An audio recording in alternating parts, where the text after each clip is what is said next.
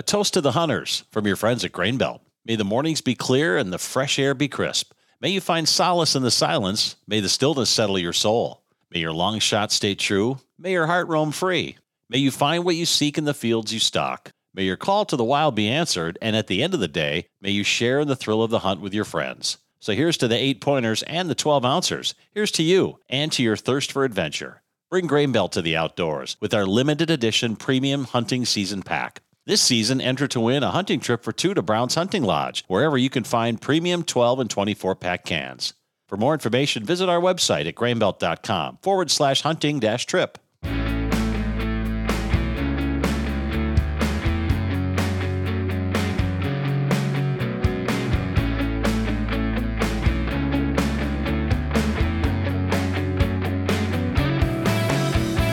Hello, everybody, and welcome to the Reverend Hunter Podcast. I'm Tony Jones, the Reverend Hunter, and I am joined, as always, by the Sarah to my Abraham, Brandon. Sarah to your Abraham. Is that an Old Testament thing? Yeah, bro. Okay. We're going to be in the Old Testament for a while before we move into. You're not going to hear Jesus and Peter for a couple more episodes. All right, that's good to know. That's good to know. I can do my research and figure out what you're talking about. I did a little dive into Abraham and Sarah. I'm no expert on the Old Testament, you know. Yeah. That wasn't necessarily my area of study ever. But when you do the kind of studying that I've done over the years and got the degrees that I've gotten, you got at least some working, knowledge of the Old Testament, probably more than most people have. But my youngest son is a freshman at college, and he's taking like an intro to religion course, required distributive course at his school. And yeah, he actually had to write a midterm essay on Abraham and Sarah. So he and I talked about that, and I phoned up my buddy Rabbi Joseph, who has been on the podcast before, and so I dipped a little back into it and made me think, well, this is perfect. You're the Sarah to my Abraham. Well, I'm glad you thought of me. Yeah, of course. Anytime. Your son's he's got a big advantage in that class, having you and all your hookups. You would think so. I mean, I did FaceTime with him and the rabbi, but I didn't check with my son first because I knew if I asked him, he'd be like, no, Dad, that's so cringy. I'm not going to FaceTime with your rabbi. So I just called him up and then just three-way called with the rabbi and didn't even check with Aiden. So he was kind of trapped into it. Perfect. Yeah, it was pretty funny. What you got going on coming up? Here's what I got going on, dude. I got a deer hunt. And then I got an audiobook recording, and you're going to be involved in one of those two. That's true, and it is not the deer hunt.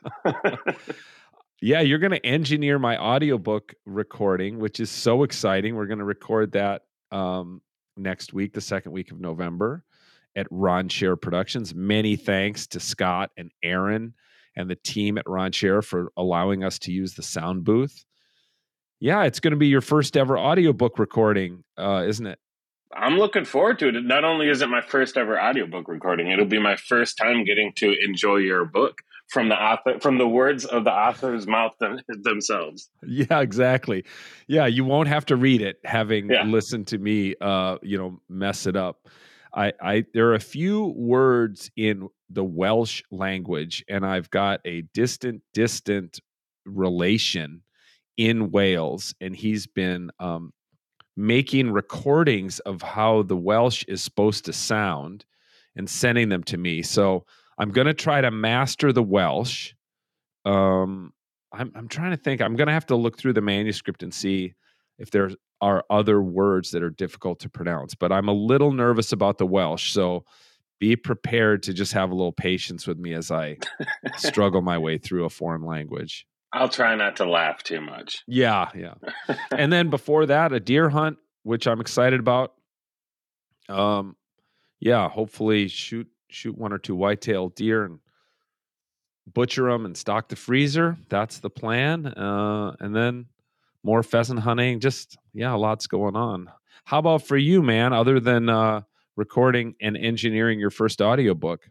I don't have too much going on, just show after show after show. I did my solo camping excursion last weekend, and that went pretty well. That was kind of nice and peaceful to get away for a little while. But you were, it was also kind of stormy, wasn't it? Like, isn't that when that cold front moved through?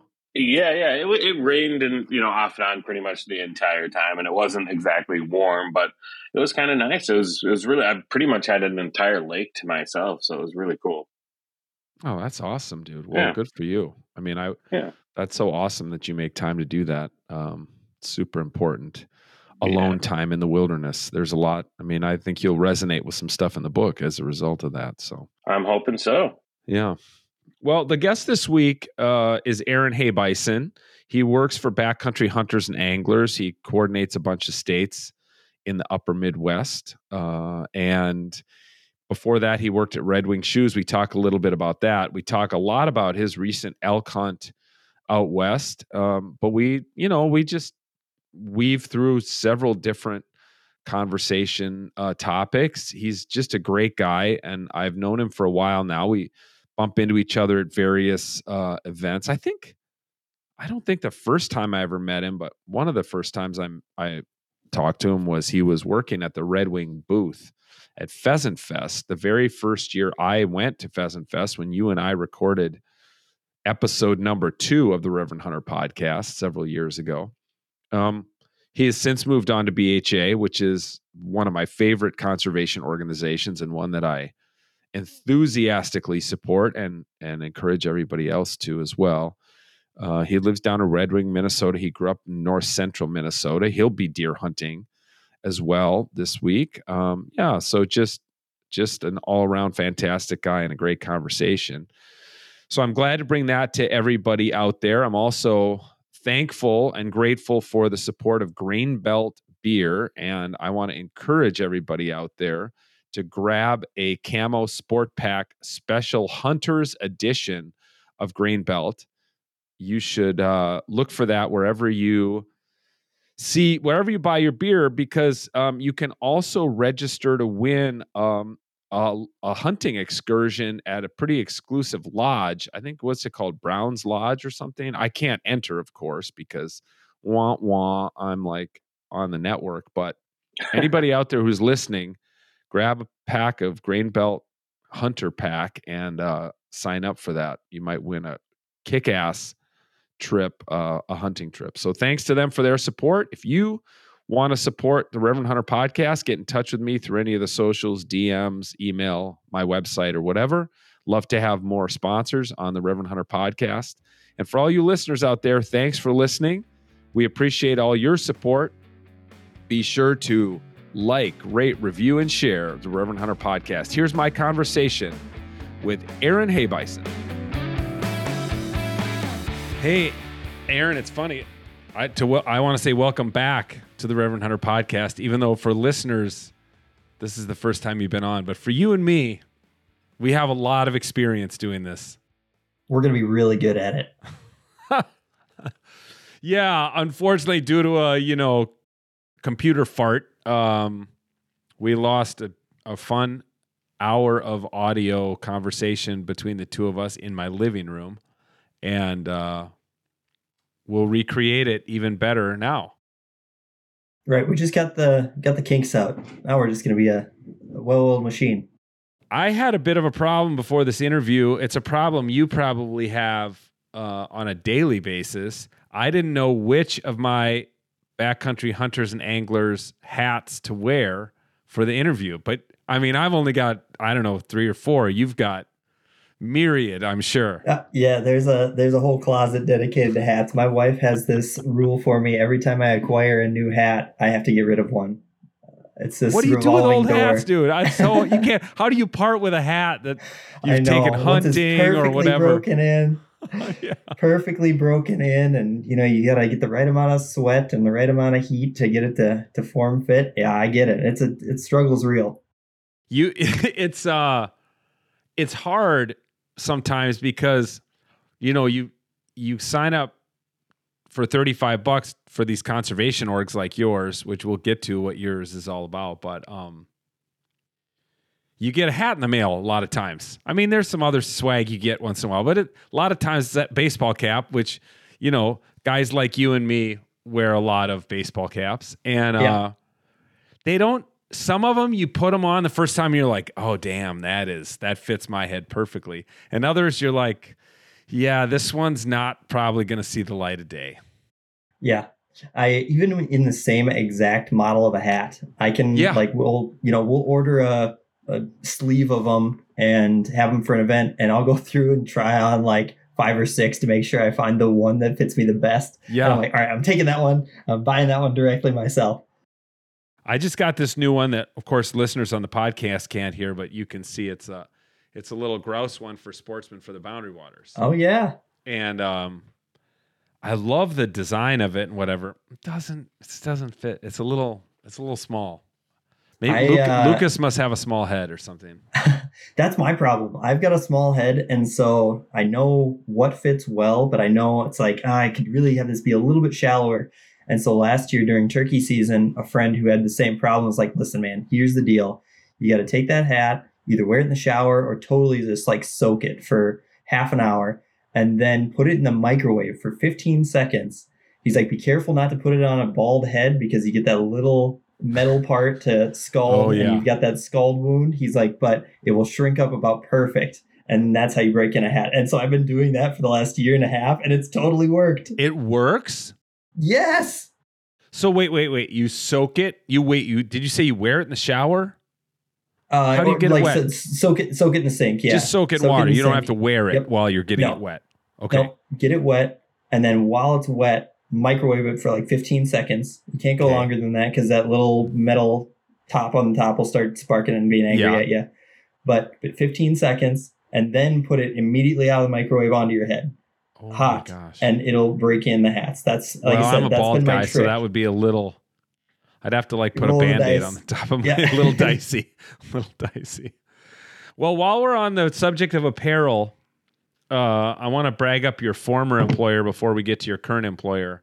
I was speaking at a conference a week ago in Springfield, Missouri, and a guy, and I'm there like pimping my book. I've got postcards with like a QR code so people can pre-order my book, and I gave a talk on them. So this guy walks up to me, and I think he's going to like thank me for my talk that I gave or ask about my book or what people, come up and have conversations like that.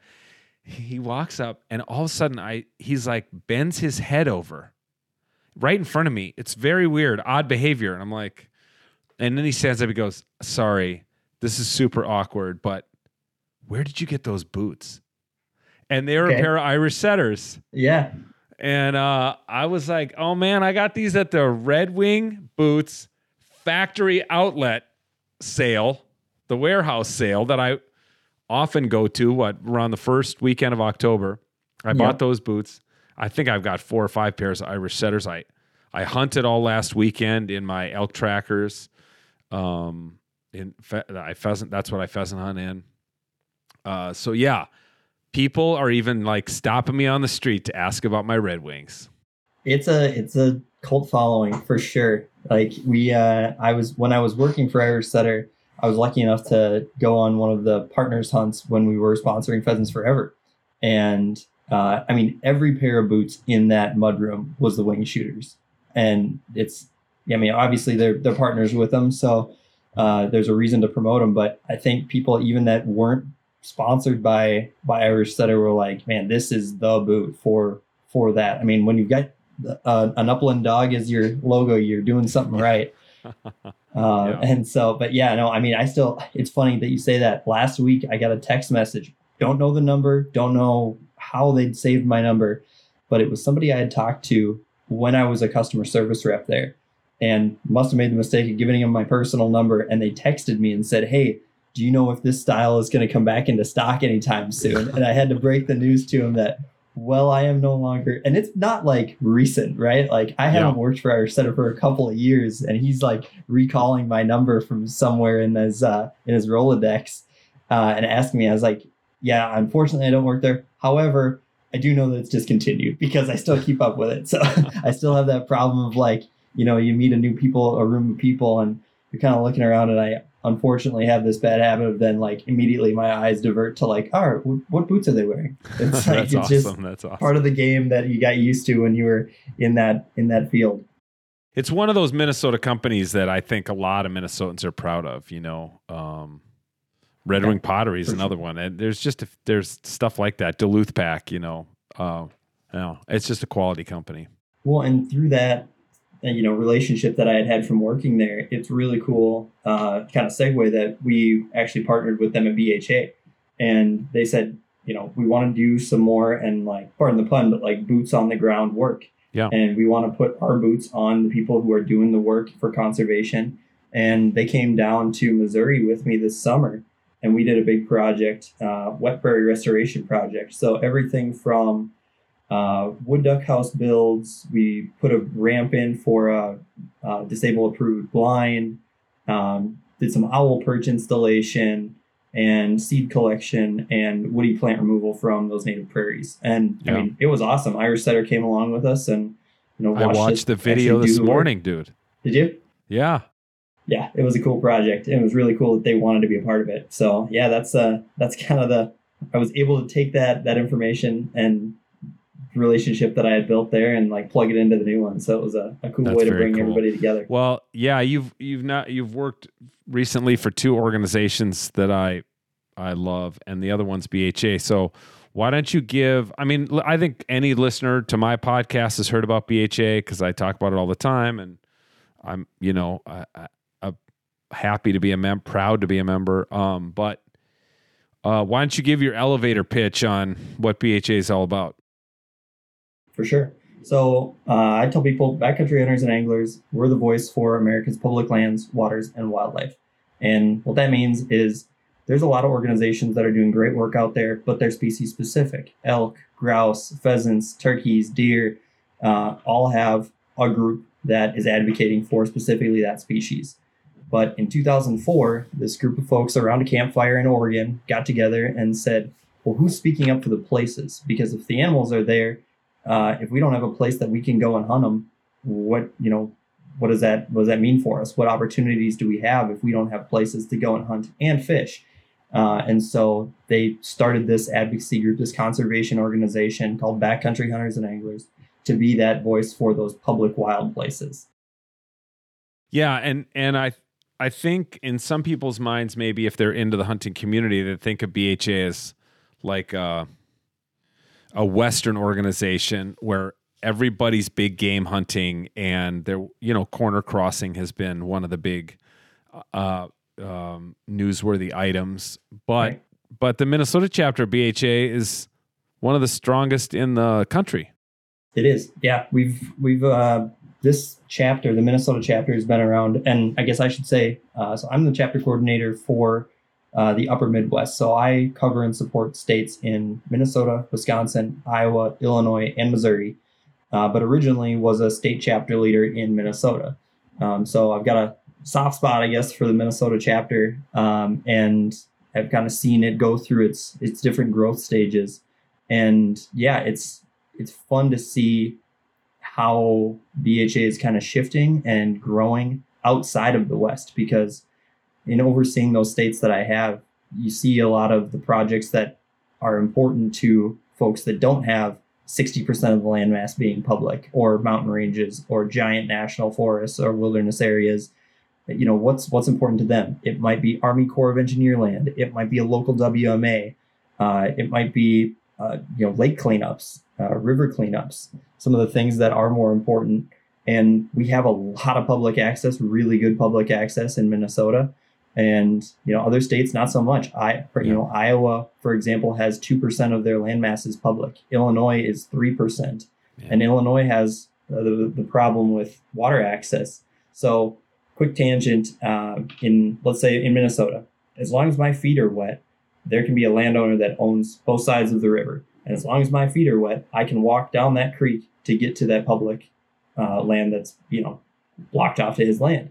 If I'm in Wyoming, for example, I can float that river and the water itself is public. But as soon as I touch a shoreline or drop an anchor in that river, that landowner owns that shorebed, or that stream bed. So I'm trespassing. In Illinois, not only does the landowner own the shoreline and the stream bed, but owns the water that flows through it. So there's 87,000 miles of waterway in Illinois, and 2,000 of them are legally accessible. Wow. And it's just kind of crazy like I said, we've got great access in Minnesota and Wisconsin, and it's just sort of a cautionary tale to, bring attention to that. And for our Illinois chapter, that's something they're looking to try and change. Well, I bet. I mean, it would be fascinating to do a deep dive on why different states. I'm sure there are all sorts of political forces, landowners and everything in various states. Yeah, that's fascinating. I've heard about that out west, but I honestly did not know that was the case in like a Midwestern state like Illinois. That's really surprising to me. Yeah, and I mean, some of it's agriculture based. Those are your big ag states. So that's kind of the big stakeholder there that may in some cases hold things up. But other times it's just due to the way that, this is the way it's always been, and why would we change it? Mm-hmm. And the feds don't match up with what the state legislature says or state constitution says, and trying to wade through all the muddy waters, pardon the pun, of those politics of, well, this is what our state constitution says, but here's what the federal constitution says. And yeah, it can be messy. We're going to circle back to BHA Rendezvous, and I want to hear about your big out west hunt with Eli. That was maybe a month ago now. But tell me about your growing up in central Minnesota. Were you into the outdoors and wildlife? Like how early did that become a passion for you? Yeah, real early. So I grew up in East Central Minnesota, about an hour and a half north of the Twin Cities, and started deer hunting at 12 years old. I didn't really branch out from deer hunting until I was in college. And then I did a few Western hunts. And then after college, got really into turkey hunting. And in the last 5 years, have gotten kind of bitten by the waterfowl bug. But really, it was deer hunting. But my grandpa was a big SCI member. And so he traveled to Africa 5 times, and New Zealand and Alaska and all over the US and Canada, hunting different big game. So, and he actually just here 2 weeks ago, week and a half ago, passed away. And so I went down and we got to say some final goodbyes to him on the night that he passed away. And so that was kind of some good closure. But seeing his house and bringing back those memories, I actually was able to come home with his orange hunting hat. So that's going out with me next weekend for opener. There's one you're not going to throw away. No, yeah, exactly. That's not a hat that I'm going to get rid of. For the for the number of years that going to that hunting camp starting at 12, for us that was like the becoming a man step. You're learning how to take ethical shots and how to read sign and read scrapes and rubs and sit there and deal 5-card draw. Like those are all the things that really with the uncles and the grandpas and the dads and becoming part of that family group. That was a really huge step for us to kind of get into the outdoors. And with all the big game stuff and the stories that he would tell, it really was an extra step for what got me even more into the hunting side of wildlife. But I mean, since I was 3 years old, I knew I wanted to work with animals somewhere. Wow. In fact, I told my mom, she was just telling us a story, that I said, Mom, when I grow up, I want to be a vegetarian and I want to work with animals. And she said, I think you mean veterinarian. We should clear that up. And it's funny because I kind of went the other way on the vegetarian thing. But I mean, since I was too little to know the word, I knew I wanted to work with animals. And whether that was as a zookeeper or a game warden, I mean, those are kind of the options, right? That you're posed with when you're in college. It's like, you're either going to go towards the saving animals or the enforcement of peace. And luckily for me, I was able to find a way to fill that niche and get into conservation the way I did. Yeah, that's funny. That's interesting. And the deer camp, it's such a legendary part of whitetail hunting in the upper Midwest, which I like to call the North, not the upper Midwest, but that's a whole nother podcast. Right. I did not grow up deer hunting. Nobody in my family deer hunted. We did not have deer camp. I'm 55. I think I was 47 when I shot my first deer.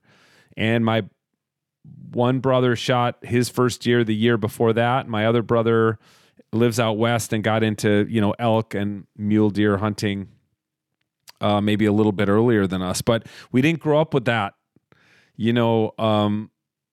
All the old guys sitting around a wood burning stove, dealing cards, chewing the fat. We're trying to kind of create that now. You and I are recording this on the eve of Whitetail Opener next week or this coming weekend.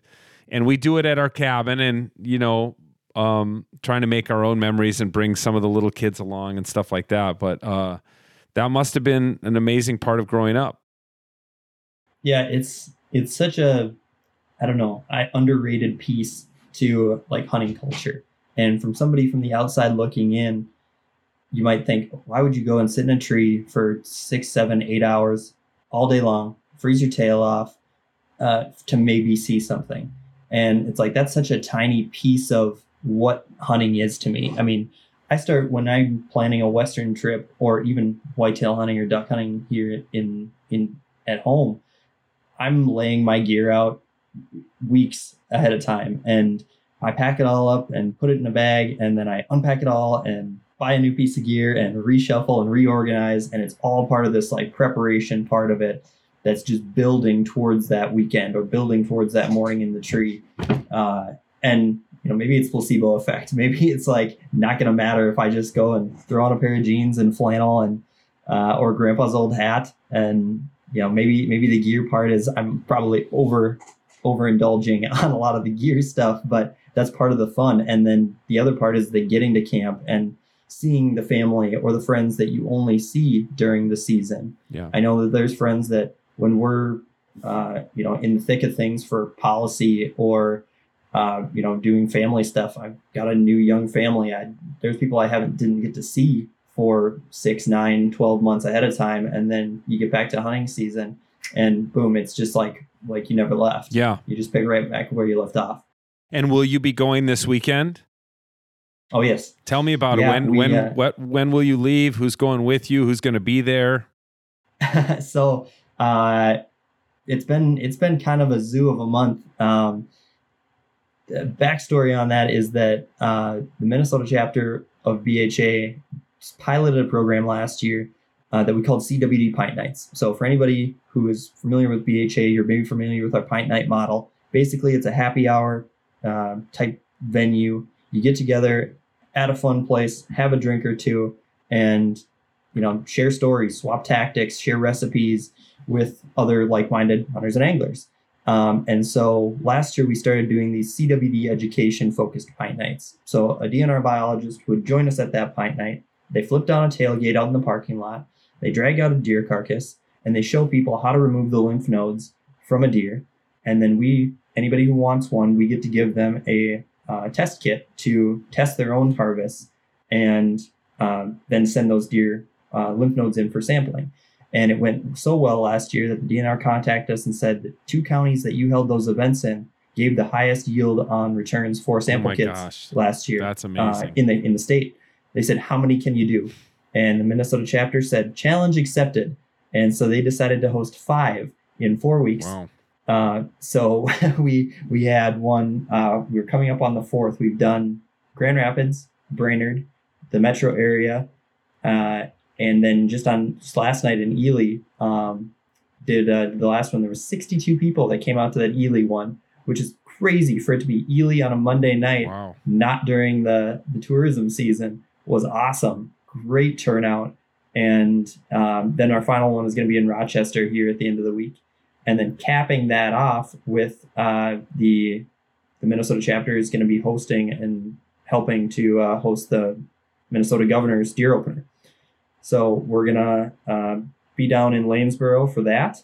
And there'll be a butchering seminar, kind of a wild game sampler, and then sort of an open pint night to come and, like I said, share stories and really kick off deer season. So I'm going down to Rochester on Thursday, coming back home, sleeping for a few hours, going back to Lanesboro on Friday, and then from Lanesboro driving back up to East Central Minnesota to go hunt on some old family property or a family friend's property that my dad and I have hunted since college. Yeah. Since actually my grandparents moved out of state, and that was the hunting land that we grew up on.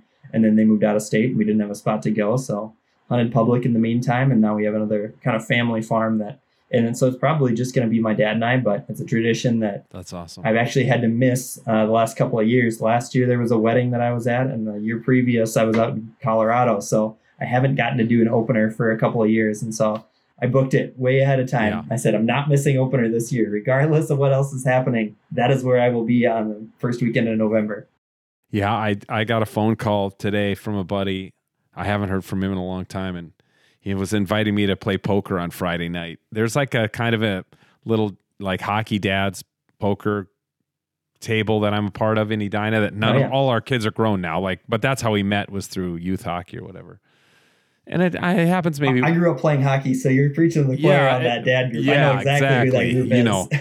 And it maybe happens once a year, and I would love to be there, but I'm like, no, dude. I mean, it's deer opener, and I love bird hunting. I love waterfowl hunting. I don't love deer hunting, but I love venison, and I love being up there with my brothers and cousins and their husbands and stuff like that. So yeah, I mean, I wouldn't miss it. Okay, so do you know what deer stand you're going to be in? Like, have you like, are you a kind of guy who you've like been up there cutting shooting lanes and stuff like that? No, I haven't. I'm too much of an avid generalist to put too much time. I mean, I give all the credit in the world to the folks who like dial in and put in food plots and put out cameras and like really like focus hard on their deer hunting experience, whether that's on public or private, great. But I'm too focused. If I'm like, I have a weekend, I can either duck hunt or set up deer stands, I'm going to go duck hunt. So it's like, should I try and do some prep? So I think my dad set up a couple last weekend, and in addition to the ones, the permanent stands that are kind of already out there. So I'm thinking I'm going to be in one that I was in, or at least near it last year. I was sitting on the ground last year because it was so stinking cold on the second weekend, because I was in Mexico for a wedding on opener. So second weekend, it was crazy cold and I didn't want to climb up in a tree. So I sat on the ground, hopefully in this little valley, and protected myself from the wind a little bit more, and huddled up against a tree, and, nothing. There's no deer around, and, kind of started to get lulled into that false sense of security. And I hear that hard ground crunch of like a footstep. And I was like, oh my gosh, it is close. There is something right behind me. And so I'm like trying to not move, but also trying to like get my gun ready. And then I hear this giant snort behind me. And I turned stood up just to see antlers in this white tail just loafing away. And I'm like, oh my gosh, like, you always got to be ready. You got to be ready. Like, what are the chances? Yeah. And so, yeah, I blew it last year. So I'm going to try and be a little bit more air assault this year. I had a similar, I had my eye on a fawn that was 200 yards away, but I saw a fawn come in and kind of lie down last year. This is in the evening of the opening day. And then I saw a doe walk across, and I'm like, oh, that doe, I'll shoot that doe, but let's just see. They're just settling in for the night. They're not going anywhere, and then I hear the crunch behind me. I'm in a stand, and it's a freaking rookie mistake, even though I've been doing this like 7 years. I turned around, and even though I'm, 16 feet in the air, I make straight eye contact with a spike buck who just looks at me and runs. And of course, when he runs, the doe runs, and the fawn gets up and runs, and that's it. I mean, the woods just cleared out and I'm like, oh no, you're not supposed to look up, you stupid deer. You're supposed to look. You don't know I'm up here. That's a big secret. Right. So I haven't deer hunted except for this year, except for one weekend in Wisconsin. I went over to Wisconsin with some friends and some partners of ours, and all on public. But we did this big deer camp, and we canoed in. And dude, if you have an opportunity, it is awesome. So we canoed in to a spot, and I think those deer, like, they don't have anywhere they need to go, right? They've got the food, they've got the water, they are relatively unpressured, and not a lot of people are coming in and deer hunting on this island. And so I sat for 2 evenings out there and had 4 deer each day. I mean, come to a point where it was like, wow. I had ranged these 2 trees, and I'm like, okay, once he gets past this tree, if something comes in, I can take a shot. And had a 6-point come in. I mean, nothing huge, but he was a good deer, and I would have shot him at that point. And if he gets past this tree, that's at 15 yards, and then I can be clear to shoot. Well, he turned right before the tree and came towards me. I mean, towards me. 15 yards, 12 yards, 8 yards, 6 yards, 6 feet, 3 feet. I mean, under my tree, man. And I'm frozen. Like, I can't move, because if I draw back on my bow, he's gonna bolt. Like, and by the time he was under me and kind of turned his back a little bit, I basically had to like pull start my bow like I was, starting a lawnmower or something. I mean, it was directly below me. And of course he boogered out and, heard me when I drew back. But like, they were so unpressured that, being in the air wasn't a fear for them. And I think they were smelling party barges and anglers around them all the time. And so sound and smell on an island was just all screwed up anyways. And that wasn't a concern. Yeah. But no, dude, the island thing was a pretty cool experience. That sounds amazing. And I see, guys paddling out of the boundary waters with like antlers sticking out of the front of their canoe, and think, that would bring 2 of my great loves, the boundary waters and hunting, together. I would love to go grouse hunting up there too. I've watched Sportsman put out that video. Mark Norquist the grouse hunting. Did one Flush in the Wild a couple years ago, I think. Yeah, and then there's the one with Dave Simonette and Ryan Callahan and Lucas Leaf that they did that one. So anyway, I'd love to hunt out of a canoe. That would be amazing. I mean, I have duck hunted out of a canoe, which I'm sure you've done, and that's like one of my favorite things too, is sitting in the bow of a canoe and some guy's paddling, and you just like, every time you round a bend in the creek, you're like, it could be nothing, or there could be 12 mallards. So fun.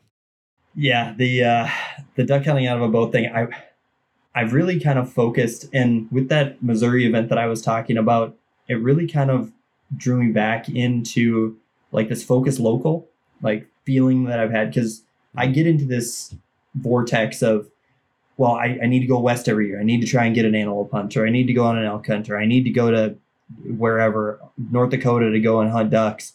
And I had to remind myself this year, like, dude, you live on the Mississippi River. This is like one of the major flyways in the country, and you can see that river from your house. And there's a ton of ducks. It's great deer hunting and turkey hunting. You don't have to go so far to find these great refuges, these amazing sanctuary places for wildlife, and to, really, feel that kind of spiritual connection with the outdoors. Yeah, I'm guessing this weekend I was in South Dakota hunting pheasants, but I'm guessing with the winter weather that blew in, there were a lot of ducks moving down through the Mississippi flyway. There was a lot of ducks. Yeah, I got to go out on Sunday, and we probably saw 500 birds. That, and to me that was like, oh my gosh, this is crazy. And the guys that I had with had gone out on Saturday, and they said, dude, this is nothing compared to yesterday. We saw probably 2,500 birds yesterday. Like, it was just clouds. That was, wow. Like I said, almost that. And how was the shooting? Mine or other people's? I mean, did they come into your decoys more than did you shoot they them? Did. Yeah, they came into decoys. It's kind of that first light folly. And so, no, and I was kind of shocked. A lot of my hunting on especially public stuff has been very flock or pass shooting.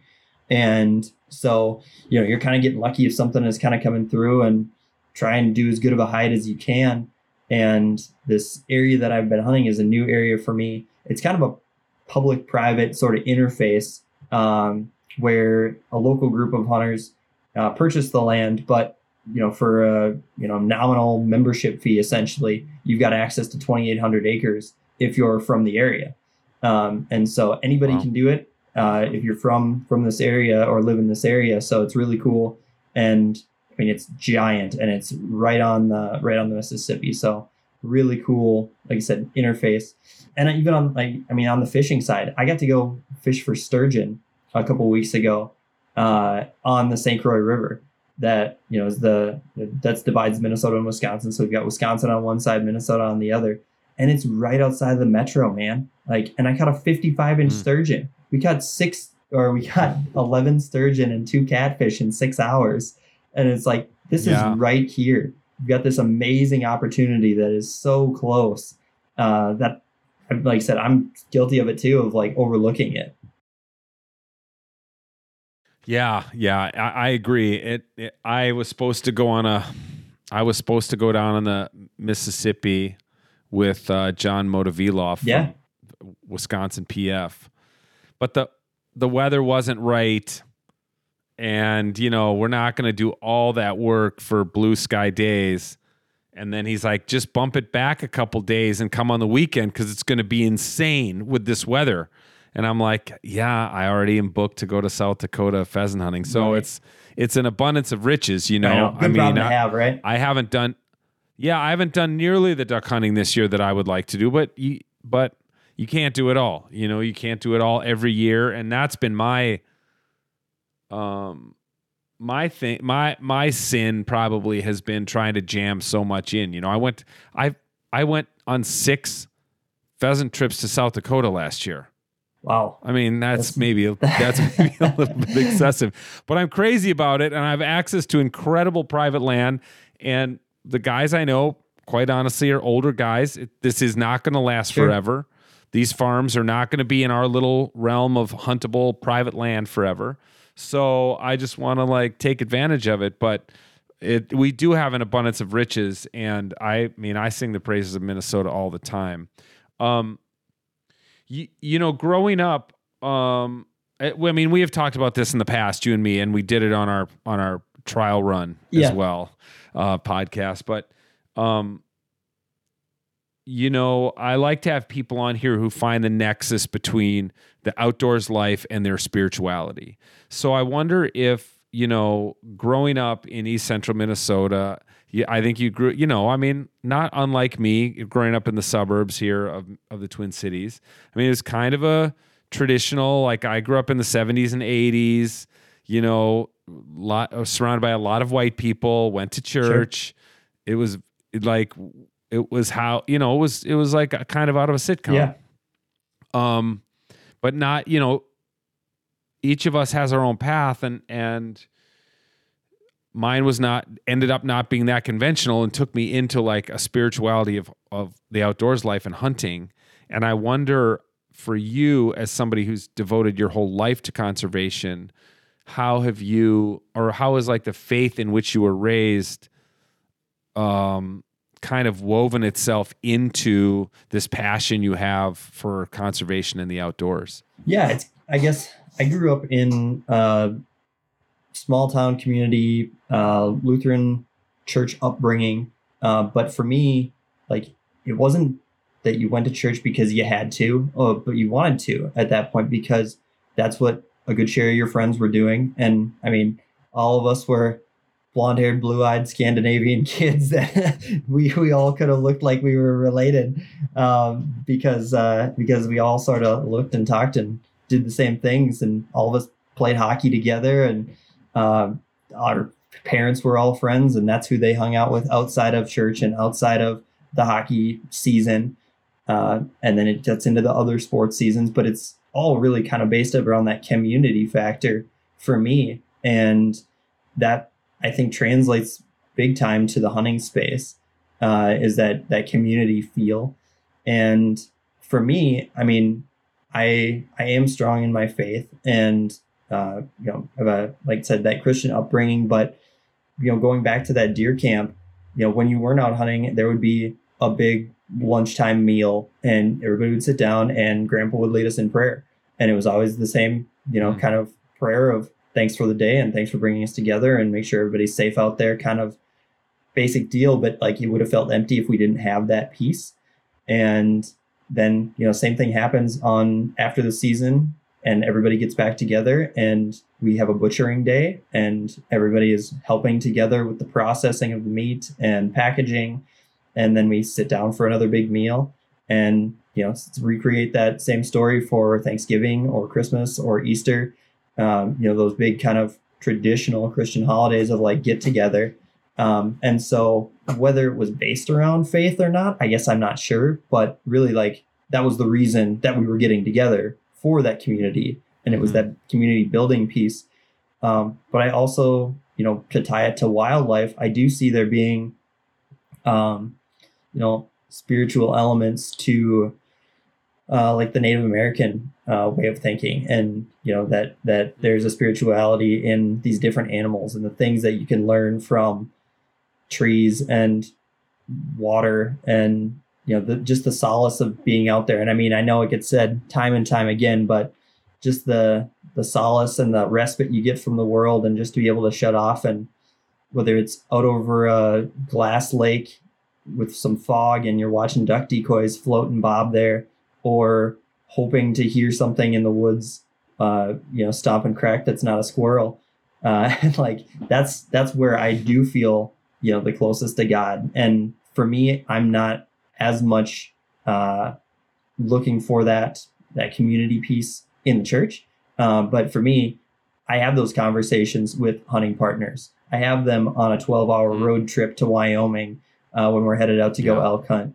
That's when the conversations get deep, or around a campfire after a day of hunting. That's when, really the rubber meets the road on conversations, and, you walk away feeling very like fulfilled. Yeah.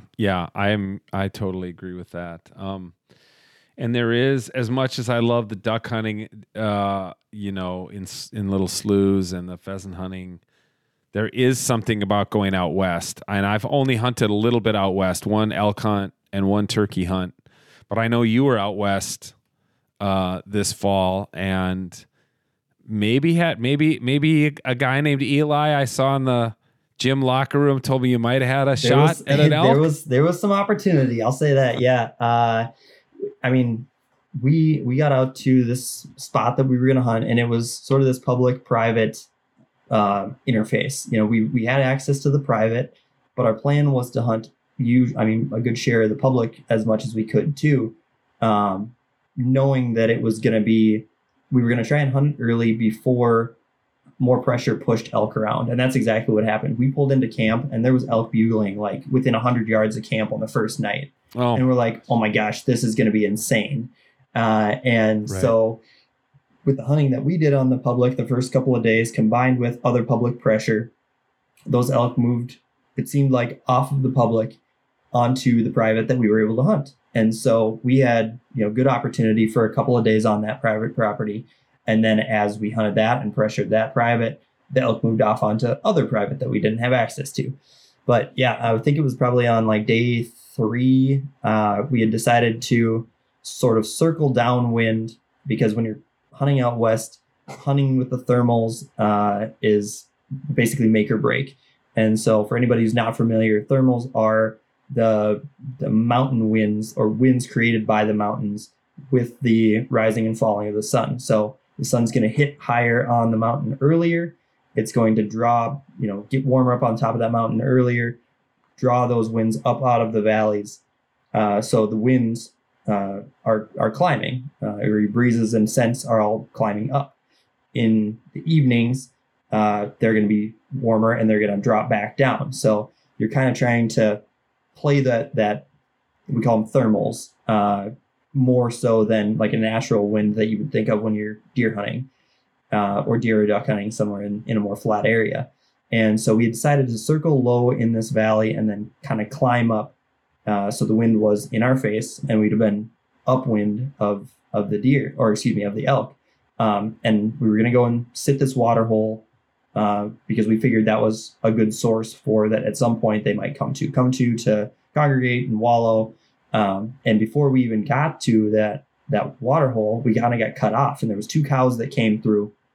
And I was with one other guy, and he saw the cows first. And so we ducked in behind trees, and he's like, cows. Okay. And I just had a cow tag. He had an either sex tag. He was from Wyoming. And so he could shoot a bull or a cow. And so these 2 cows are coming through, and we said, okay, as soon as they kind of get to this certain spot, we're going to try and cow call, stop them, and try and get a shot. And so we're each behind a different tree. He's right in front of me. And I kind of took one last look off to my right. And as we kind of got settled in, all I could say was big bull, big bull, big bull. And he kind of stopped, and we stopped paying attention to these 2 cows. And it was like a scene out of a painting. You've got this like giant 6x6 bull coming down from this ledge with 5 other cows with him. And it was just like the most ridiculous, picturesque, scene. And so then we waited for those cows and kind of got, focused on this bull. And ended up not happening on the bull. So spoiler alert, it didn't happen for that bull for the other guy, but while he was kind of reeling, because he did take a shot, but he missed. Unfortunately, we tried to stop that bull, didn't stop right away, tried to stop him again, and he stopped, and my buddy shot over him. And so he's like, just shaking like a leaf and trying to, collect his bearings. And as we're sort of reeling and replaying that, there's 2 more cows coming through. So I'm like, okay, you're going to survive. We'll come back and deal with your situation later. I'm going to go try and make a play on these cows. So very much the same. I kind of leapfrogged him, and I go to make a move on these cows. And I think, okay, same thing. As they kind of come through, here's the spot where I'm going to try and thread an arrow, shoot an arrow. And I'm not going to, track them with my bow. Here's the shot that I have. I'm going to be right on this spot. And when they come through it, that's when I'm going to try and stop her. And it was, textbook. It worked out exactly like I thought it was going to. She stopped where I wanted to. And the last thing I got to remember before taking a shot was, leveling the bubble on my bow and my peep sight just throbbing because my eyes were like, my heart beat through my eyes. And it was like, gosh. Like balance your peep. Like they've got to be lined up. And so I took the shot, and I hear this smack, and I'm like, oh my gosh, like it's the same smack sound that his made when he missed. I hit branches, I hit a tree, something, I got screwed up. And so we, kind of calmed ourselves down and replayed the situation. You're trying to like CSI it back together. Like I was here, the elk was here. This is where an arrow should be. And I found my arrow, and, thinking full on that this was going to be just buried in the dirt, and I'd go pull it out and we'd walk away. Well, I go and pull up my arrow, and I hold it up to my buddy, and it's broken off right at the broadhead, and it's got about 3 inches of blood on it. And under my arrow is the broadhead. So it broke off, right away. And all we could figure is that it hit shoulder blade, and which is on an elk, super thick and solid, just enough meat penetration to have stuck a hole and popped right back out. And so we tracked blood right away for about 50 yards. And then we were like, okay, calm down. Like, we don't want to push her. If she's going to go and lay down, like, let's let this situation settle. So let it settle. Decided to go back to camp, grab a bigger backpack in case we were going to have to haul out meat. Grabbed a couple other guys to come and help us blood trail. And before we left camp, one of the other hunters came up and said, hey, did one of you guys shoot something? I said, well, yeah, we shot. And he's like, we kind of pieced it back together. And he had found and picked up her blood trail just accidentally. And so he's like, look, I tracked it. It was down to pin drops and then, disappeared. And he had a trail camera out. So we watched, we went back, found that trail camera, and it was the same group. So the group that I had seen wasn't just 2 cows. It was 3 cows and a spike. And that same group had walked from where I was when it shot at 7:40, walked past his trail camera at 7:45, and then he got on that blood trail at probably 8:30. So we know that kind of line, and it was, from start to finish about 700 yards. And we tracked back through and, made sure that it was the same blood trail. And so I was just, in knots, feeling bad that something had been wounded. Yeah. And like, you think about that too. Like if you hunt long enough, there will be wounding animals. Like it's bound to happen. You can't have a perfect shot every time. And that's just sort of the reality that we have to, face with life and death and taking a life of an animal. And you do as well as you can. And, next time I tell people, like back to the hockey reference, like I hit the pipe essentially. 2 inches the other way and it would have missed completely. 2 inches the other way and 2 inches to the right and I'd have had a dead elk. And in the most real sense of the term, I hit the pipe. But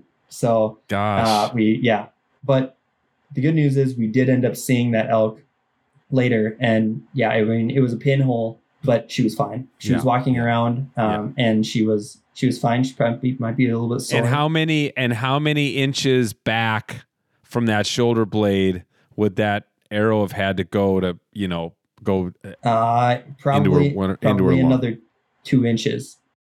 I mean, and from how many yards did you shoot? I was about 35 uphill. So you think 2 inches at 35 yards is the difference between killing that? Oh my gosh, man. Tell me about it. It was a long drive home. That's what's amazing. That's what's incredible about hunting, frankly, is that, I mean, there's in my book, I quote a dear friend of mine who says that hunting is a combination of bringing all of your skill to play and the stars must be aligned. Yeah. I mean, he doesn't use the word luck, but in hunting, there's just like, you can have the greatest duck decoy spread on the river and the ducks, for whatever reason, fly another 500 yards down the river and land in some other guy's spread who's just thrown a couple out, and his dog, you can see him, whatever. Yeah. There's skill and luck, and both of them are at play every time you go out there, which is, I think, one of the amazing things about hunting is you just don't know how it's going to turn out. It's not predictable. Right. And the longer I do it, the more I think that like the skill piece is just having all the parts in play that you can control enough so that when luck is on your side, it can be successful. At the end of the day, like you're still rolling the dice. That's what makes it a pursuit that, there's a little bit of a gamble factor to it, right? Like absolutely. If we were going to go out and be successful every time we knew we were going to go, that takes some of the fun out of it. I mean, personally, I don't use trail cameras, and nothing against the people who do. Like I said, good for the people who are willing to focus that much time into patterning deer locally and knowing their property that well. But I kind of like the mystery of not knowing what's out there, and whether that's ducks or deer or turkeys or elk. That's, to me, the wildness factor of it, and what makes it feel like I've sort of tricked nature or whatever. Like that it's that it's I'm part of this ecosystem more than like I don't know, maintaining it or trying to somehow like bend it to my will. I'm just like, I'm stepping into your world. Let's see how I do. Yeah, you're singing from the same song sheet as me. That's how I feel about it too. More and more as I get older, and frankly, I mean, this may be a bit like cynical of me, but I feel more and more comfortable probably in that ecosystem than I do in like the artificial ecosystem of humankind. But that's for another podcast. Before we wrap up, can you tell me about Rendezvous and why people should make plans to come to the Twin Cities in April to go to BHA Rendezvous? Yeah, and that's one of the, I guess, silver linings of us re-recording this is that the first time we weren't sure if we could talk about it or not yet. So it was embargoed at the time. We don't have to be secretive about it. So so backcountry hunters and anglers, I call it, for a relatable term, like our annual convention. Essentially, like that's our annual gathering of members from all over the country to get together. And up until now, it's always been held in the West. It's been in Boise, Idaho, or Missoula, Montana, or Spokane, Washington, or Denver, Colorado. because BHA was originally based out of the West, and that's where the core of our membership was. And over the years, more and more, we've heard more members say, man, we'd really like to get this thing other parts of the country, because there are such cool public lands and such great recreational opportunities in other parts of the country. And frankly, Missoula, Montana sucks to fly into. So, I mean, there's one flight a day. It's an expensive flight. There's not as many hotel options. So we said, okay, where are some great recreational opportunities? Where is a strong chapter that can help support, from the ground if we're going to travel to do this? And so a couple of years ago, Minnesota put in a bid for hosting Rendezvous and was selected. So April 18th through the 20th of 2024, the BHA Rendezvous is coming to the state fairgrounds, the Minnesota State Fairgrounds. So I'm super excited about a large venue that can hold not only a ton of vendors, a ton of seminars, but a lot of people can hopefully show up. And it's close to an airport, and there's lots of lodging around. And it's also during turkey season. So people can come from out of state. You can go into your local Fleet Farm and buy a turkey tag, or fish the river and keep fish on those border waters. And so there's tons of opportunities that people can come here and experience at that time for outdoor opportunities. And also, like I said, get together with some of the most hunting, fishing, badasses and conservation advocates that you're ever going to meet. And the really cool part about that's really kind of kept me the diehard BHAer that I have been for so long is that it's not species specific. That I can walk into a room, and I'm not an avid pheasant hunter or fly fisherman, but if I walk into a room and say, hey, I'd really like to try this thing, you're going to get a handful of people who raise their hand and say, yep, tag along. I'll show you what I do. You're going to be able to learn a whole lot of new experiences. And I've been able to hunt a number of different states just on reaching out to the chapter members from that state and saying, look, I don't know how to elk hunt. I don't know how to snow goose hunt. Can I be a fly on your wall? And those people have been gracious enough to take me under their wing and help build that community that much further. I've gotten some really cool friends and really cool experiences out of being able to be part of this group. I'm really excited to kind of bring that event to Minnesota. And we have, everything from storytelling to a brew fest to a wild game cook-off that our Minnesota chapter has won here in the last couple of years that they're very proud of. We're really, really excited to kind of bring it to Minnesota, and not only to Minnesota, but first time this far east. I mean, it's only by a mile, but we'll take it. It's the first time that it's ever coming east of the Mississippi. So hopefully we can draw that crowd from the east that otherwise wasn't going to fly to Missoula or Boise, but they're going to go to coming from Ohio or coming from Pennsylvania or coming from Florida. This is an easy one flight. Come up and join us. Yeah. No, I'm so glad you're doing it. I'm really excited to be at my first Rendezvous. In fact, I've already invited a couple different guys that I'd like to come to Rendezvous, to be like, if you come a few days earlier, I'll take you turkey hunting up at our family land, So, that might be the hook. Nice. It takes to get a few. I'm hoping that's a good draw. I know I've spoken to our Illinois chapter, and they're like, well, what's there to do in Minnesota that time of year? Isn't it too cold? And I was like, listen, we got turkey season open, and you can buy a tag for $100 as a non-resident. And they're like talking about doing like an Illinois BHA turkey camp in Minnesota. I was like, that's what it's all about, cool. Man. Yeah, that's awesome. Well, thanks, man. I'm looking forward to Rendezvous, and our paths cross regularly. And I didn't go to the Pine Night last week because Wednesday night I go to my wife's yoga class. She teaches yoga on Wednesday night. Otherwise, I would have been there. I would have been there learning how to cut out my deer's lymph nodes. But I'm in a CWD management zone, so I just drive it over to Cuyuna, the mountain bike place, and they're right there with the razor blades. They do it for me. Yeah. But I don't blame you. Nope. We've all got our things. Yeah, you guys are doing great stuff, and I'm a proud supporter of BHA. Happy to be a member. So Thanks for coming on, man. I really appreciate Thanks, man. Glad we were able to make it work. And hey, good luck this season. Good luck this weekend. You too. You too. Shoot straight.